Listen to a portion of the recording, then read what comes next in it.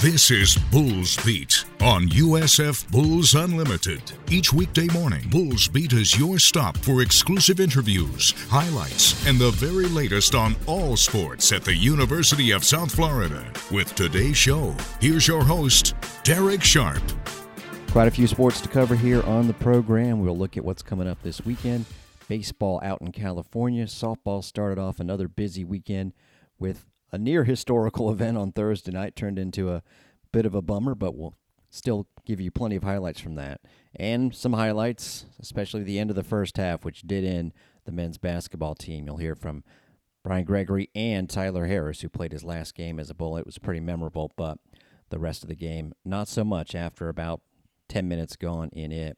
We'll also set you up for what's happening this weekend as far as Selection Sunday for the women's team goes, and maybe a little bit more of an optimistic outlook than we had on our Wednesday show after we did not do a show on Thursday.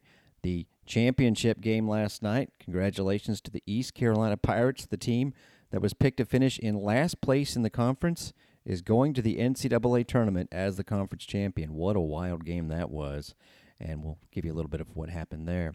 Golf, tennis, track and field when it comes to the indoor championship meet. A whole lot happening, and we'll lay it all out for you. Unfortunately, the end of the season for men's basketball as they went up against an East Carolina team that they had beaten twice pretty easily, pretty handily in conference play. You know what they say about trying to beat a team 3 times, but sure looked like they were ready if you think the Bulls just showed up and laid an egg. Here's evidence to the contrary, up to the point where things did change. Harris between the legs. Now he steps back, launches a long three, and that's good. Tyler Harris from almost on the logo. You'll love to see it when Tyler gets going from long range. It's almost like he doesn't feel like he can miss. So his confidence right now is pretty high. 10 makes from beyond the arc in the 2 games earlier this season against this bunch. With 13.5 to go in this first half, the Bulls with the 3-point lead and the ball. Tyler has picked up his dribble, gets it to Sam Hines. Sam, between the legs dribble outside the 3-point arc. Now to Keyshawn Bryant, who just checked in. Fires a 3 right off the bench and makes it. Keyshawn Bryant, who had 30 in the game against Tulsa. Well, he's found his mojo early in Texas. Found his mojo, and when he gets going from 3, it could be major issues for the Pirates. Tyler on the right wing is going to catch and shoot 3. Good! Splash down, and he points at the floor where he just made it next to R.J. Felton. Tyler Harris has 2 triples, and the Bulls lead 17-8. USF has made 6 of their last 7 shots. Here's Felton. Triple team. Dumped inside to Luigi DeBow. Knocks a man over. That's offensive. It was Tyler Harris that stepped in front of the big fella, and boy, did he take the brunt of that, and he's celebrating on the floor. Wow, I've never seen Tyler Harris so emotional on defense. He is so happy to draw the charge. Felton Miguel, shot clock at 9, gets a high screen, drifting right. Now he's going to go to the basket, dumps it inside to Chiwa. Layup is good, and there's a foul on ECU. That play worked to perfection. Yeah, if you're going off the scouting report, Felton Miguel's going all the way to the basket, and he's going to shoot that shot.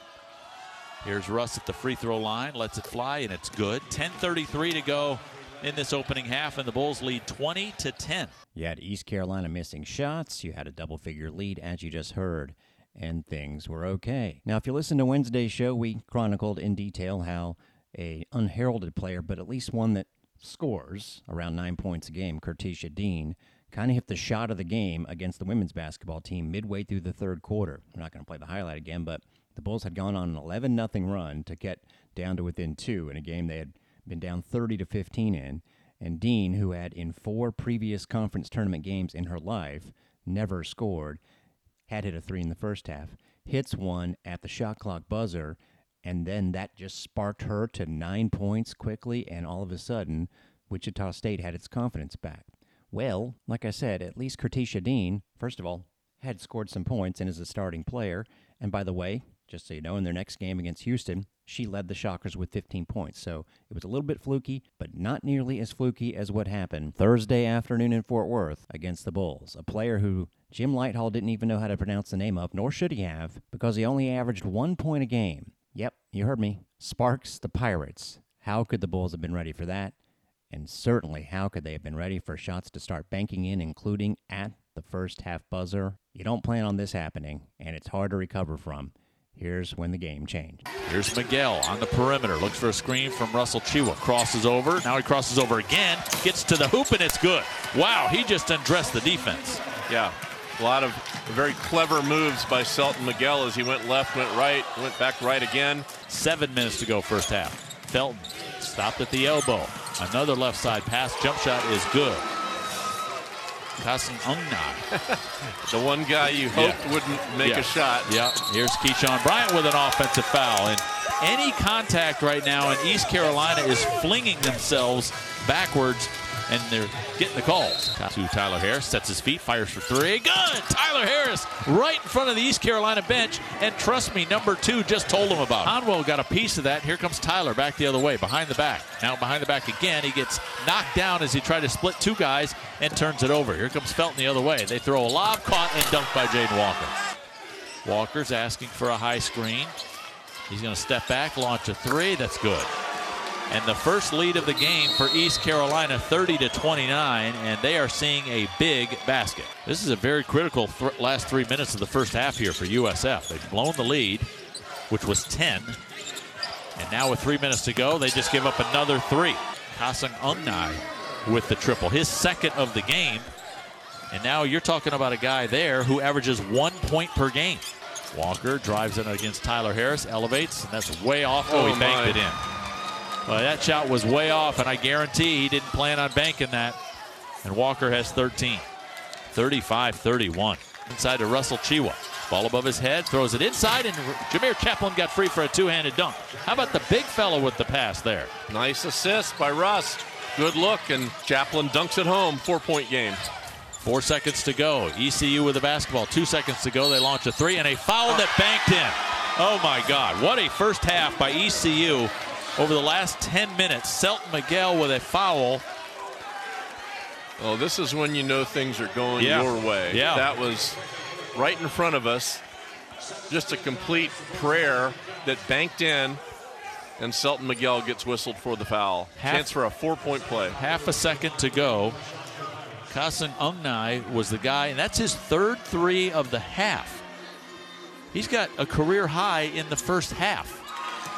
He makes the free throw to complete the 4-point play, and Joey, the Bulls, after completely dominating this game for the first 10 minutes, completely got outplayed in the next 10 minutes and trail 41-33. Almost inconceivable how this game has flipped. Games do turn in college basketball. It happens all the time. Last night you had Caleb Murphy and DePaul on the verge of upsetting Xavier, and Xavier was down by 14 but came back and won that game. I mean, it happens. But Kasim Ungnai, who... good guy, actually replied to me on Twitter, and sounds like a wonderful young man. Started off his career at Navy, played 2 years, didn't play as a freshman, averaged 3 points as a sophomore, didn't play as a junior, appeared in 5 games off the bench for East Carolina as a walk-on until this year, and as a graduate student, had scored a career-high 7 points. Had not made a three-pointer since November the 21st. Had not made but a total of 2 all year, and as you heard, made 3 in a span of about 7 minutes, including a bank shot to end the first half. Here's Brian Gregory on the fateful twist. First, on the defensive end, we weren't as active and alert as we needed to be. They got a couple transition baskets with our lack of rotation back on the shot, and that hurt us. They got to the free throw line during that stretch as well. We had a couple quality defensive stops where we fouled them in the last 5 or 6 seconds. And then just, that the last play was just a lapse of concentration. It was kind of he's got the ball, and we foul him, and he makes the shot. But I thought we got a little bit out of our game plan on the defensive end. And then on the other end of the court, we had some good looks and didn't make them, but then kind of got out of, as I always say, out of sorts there, where we weren't moving the ball as well and getting that ball reversed. We got the ball into the paint the first 12 minutes quite a bit on ball reversals and drives, got some good shots, got some offensive rebounds. Wanted to get the ball in the post. They did a good job playing bigger and helping in the post on Russell. We had a really good execution on a high-low that we just turned it over. There was a couple of those plays, and when you add that to the defense, it was kind of a perfect storm those last 8 minutes. Of course, you still have a half to overcome it if you can, but it was just too much. And East Carolina, to the point, going back to the Wichita State women's basketball player, the confidence that was gained by the end of that first half just carried on over. Raymond Felton hits a couple of back-to-back threes in a span of less than 30 seconds for a 13-point lead. At that specific moment, East Carolina was hitting 55% from the floor, and really only one Bull had a good second half. And it's fitting to wrap up our highlights from the season with a Tyler Harris three, and then Coach Gregory on Harris. And I love what Tyler had to say post-game. Very classy about his season at USF.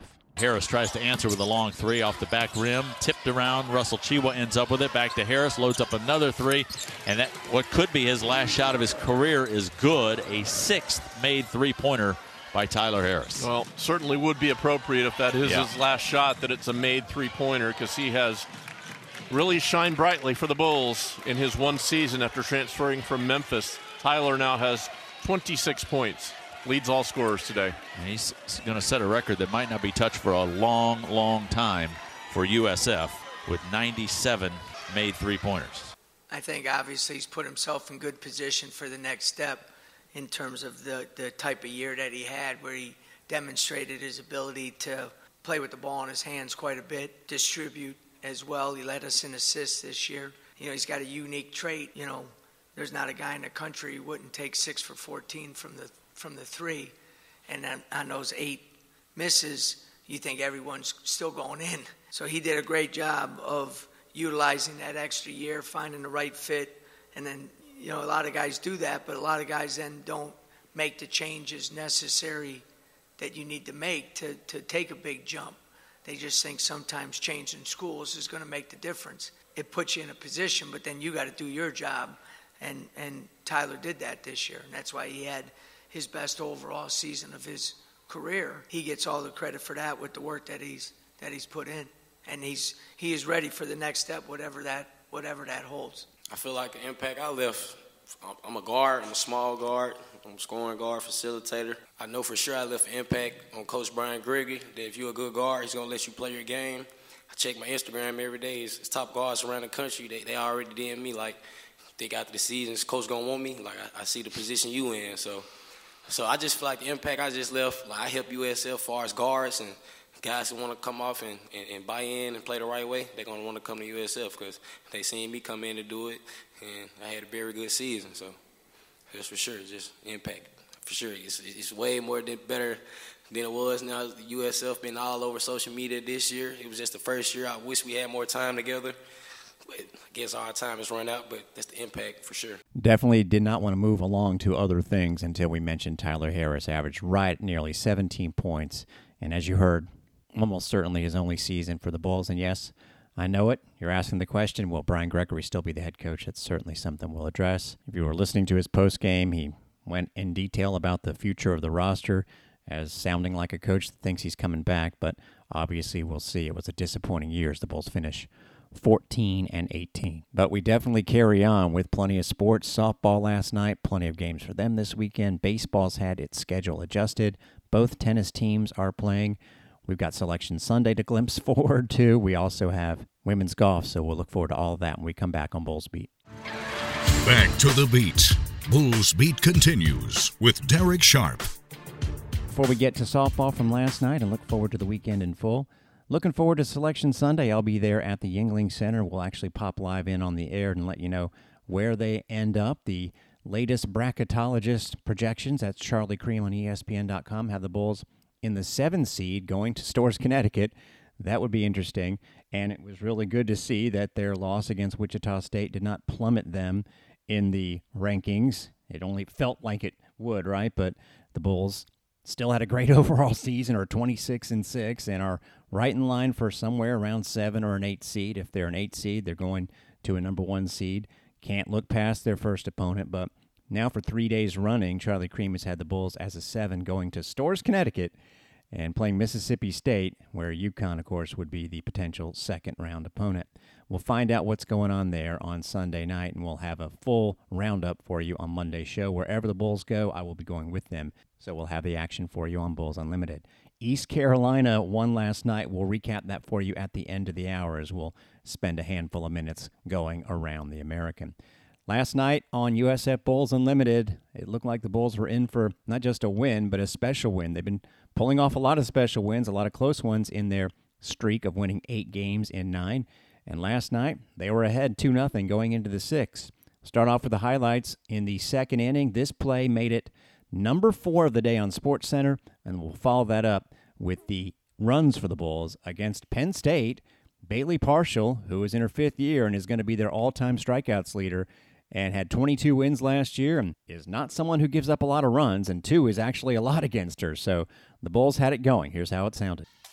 And that ball was lofted to left field. Going to make a play on it. And what a dive there out there in left field. That was outstanding by Bryant. And there are quickly 2 away, but that was in foul ground and not an easy play by any means. Hallie Bryant, as I said, with her in left and Alexa Galagani, the speedy freshman, and then Hanlon in right field. Not a whole lot is going to get by.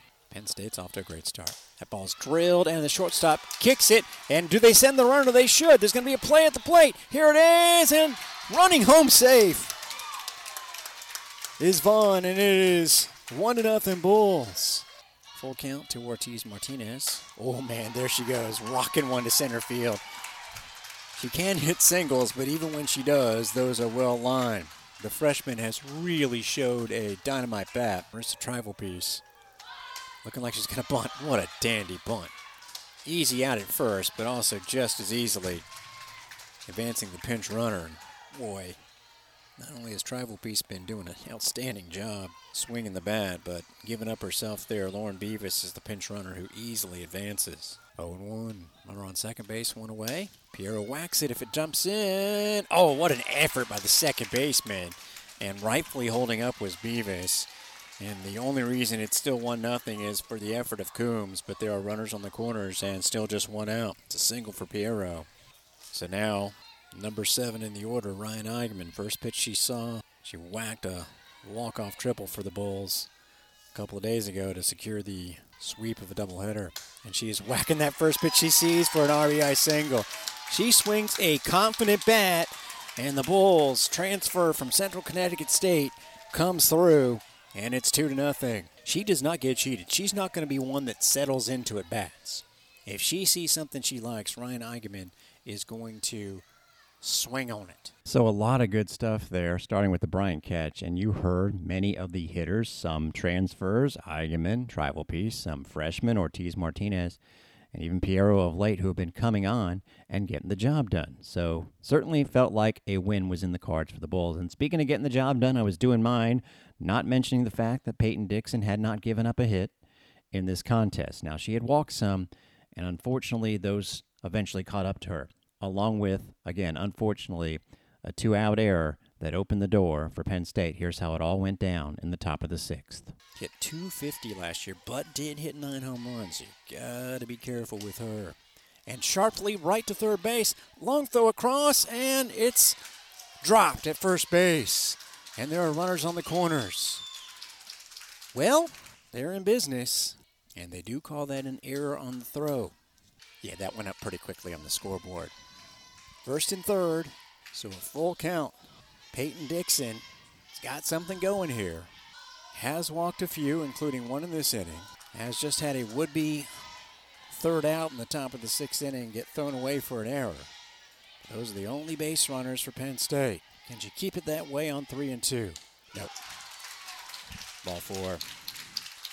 A 4th walk for Dixon loads them up. And that's a nice job by Jones. 2-1 bases, loaded, 2 outs. Let's see if that error does not hurt the Bulls. Ball is drilled, shortstop tough hop, makes the play. Tribal Piece is going to hang on to the ball, and that is going to be the first run of the game for Penn State. That should be a base hit, and it's 2-1. 8-up Tribal Piece would have been a difficult play. If she had fielded it cleanly, she could have made the force out even at home there. But she hung on to the ball, and it's 2-1. Boy, if she had fielded it cleanly, she could have gone to any bag looking at it. Oh, man, they call that an error. It was well hit. I'll look at it again to see if it was an easy play or not. If it was right to the shortstop, I guess you have to call it an error. Now your concern is to keep the lead. Lauren Marcotte came in just a 171 hitter. Marcotte has popped up twice in the infield. 2-1 Bulls. Top of the 6th inning here. Penn State, one run in, and the bases loaded. And that ball's drilled, and that's going to give them the lead. Actually, could have a play at the plate. Decent throw, but Penn State takes the lead. First hit of the game, and it's a big one. They actually get the out at third with the runner trying to advance Morrison. So Penn State gets the lead on the 2-run single by Lauren Marcotte. 3 unearned runs, but the first hit of the game, no doubt about it. Doesn't get any easier today. At 2 o'clock, we'll be back on the air. We'll sort of set out the full schedule for you. Illinois has played a very strong schedule. NCAA tournament team last year. Comes to town 12-6. And comes into this game 13-6 after routing FGCU 9-0 on a warm Friday morning. I mentioned the warmth because it could actually impact the Bulls in a positive way. Sydney Sickles is Illinois' all-time strikeouts leader, and she pitched the first 5 innings on Friday morning. I'm sure we'll see Sickles either today or tomorrow, but perhaps not Friday afternoon. Airtime 2 o'clock. There's a handful of games both Friday and Saturday. The Bulls actually play Illinois again tomorrow at 4, and then Marist tomorrow night. We will not be doing broadcast on Saturday as I have some family time set aside. We'll be back on Sunday afternoon as the Bulls face St. Francis. Interesting that St. Francis is getting to play Penn State. They're, of course, both from PA, have played plenty of times, but never away from Penn State. This will be the first neutral meeting, and the Bulls... reason they're playing Illinois twice with FGCU at this event, by the way, is because they've already played FGCU, took a double header from them a couple Wednesdays ago. Bulls are 12-11 entering today's action. Baseball is 4-9, but feeling like it has an opportunity this weekend, especially coming off that win against Pittsburgh on Tuesday night. They play Long Beach State. I know, wouldn't mind being on that trip to sunny Wait a second, I guess it's not going to be sunny. Of all the series that the Bulls would play this year, this is the one I would not have predicted gets moved around due to heavy rains in the forecast. That's what's on the agenda for Long Beach, California, apparently on Friday. So the Bulls will play a doubleheader against the Dirtbags.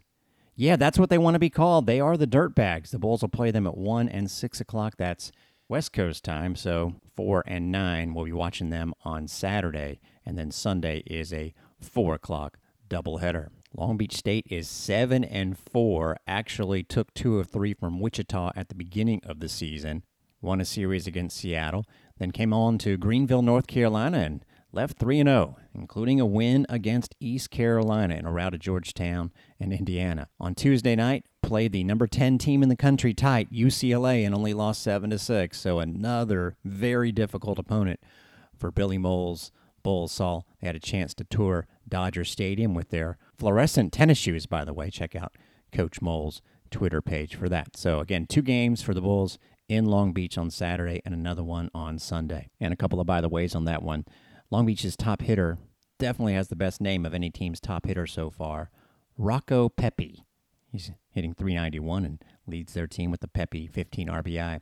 And Northeastern, after clubbing so many home runs and sweeping the Bulls, didn't hit a home run Tuesday, but did go to Duke against a 9-3 Blue Devils team and pulled off a 2-1 win. Northeastern is now 9-1. Like I said, the Bulls have played a very rugged schedule, as have both tennis teams. And 2 things for the men this weekend. They can actually, and it's not going to be easy, but with 3 matches in 2 days, get back to 500.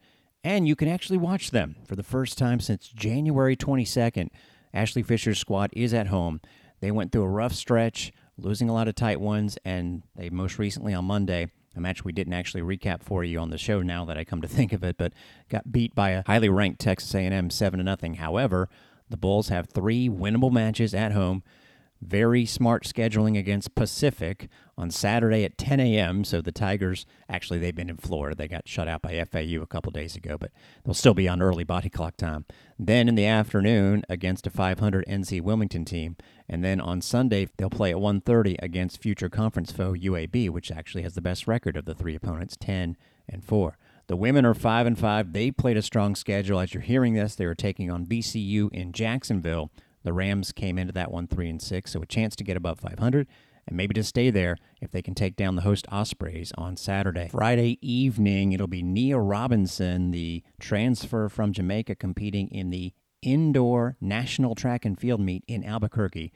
Her competition in the long jump begins at 4 o'clock Mountain, so 6 o'clock Eastern, and Romaine Beckford goes for a potential national championship And the men's high jump, that competition is on Saturday afternoon. Also Saturday morning in Augusta, Georgia is when the women's tennis squad gets into action. The Valspar Augusta Invitational, another 54-hole event after tying a school record for a 54-hole score in Dallas. This is an even tougher field. Includes number 2 Wake Forest, FSU, Oklahoma State, both also in the top 20, and Florida and Duke also in the top 25. Schools like Ole Miss, Alabama, Virginia Tech. This is going to be a challenge. We'll see how the Bulls do. But that's going to wrap up the Friday Bulls Beat. I'm Derek Sharp.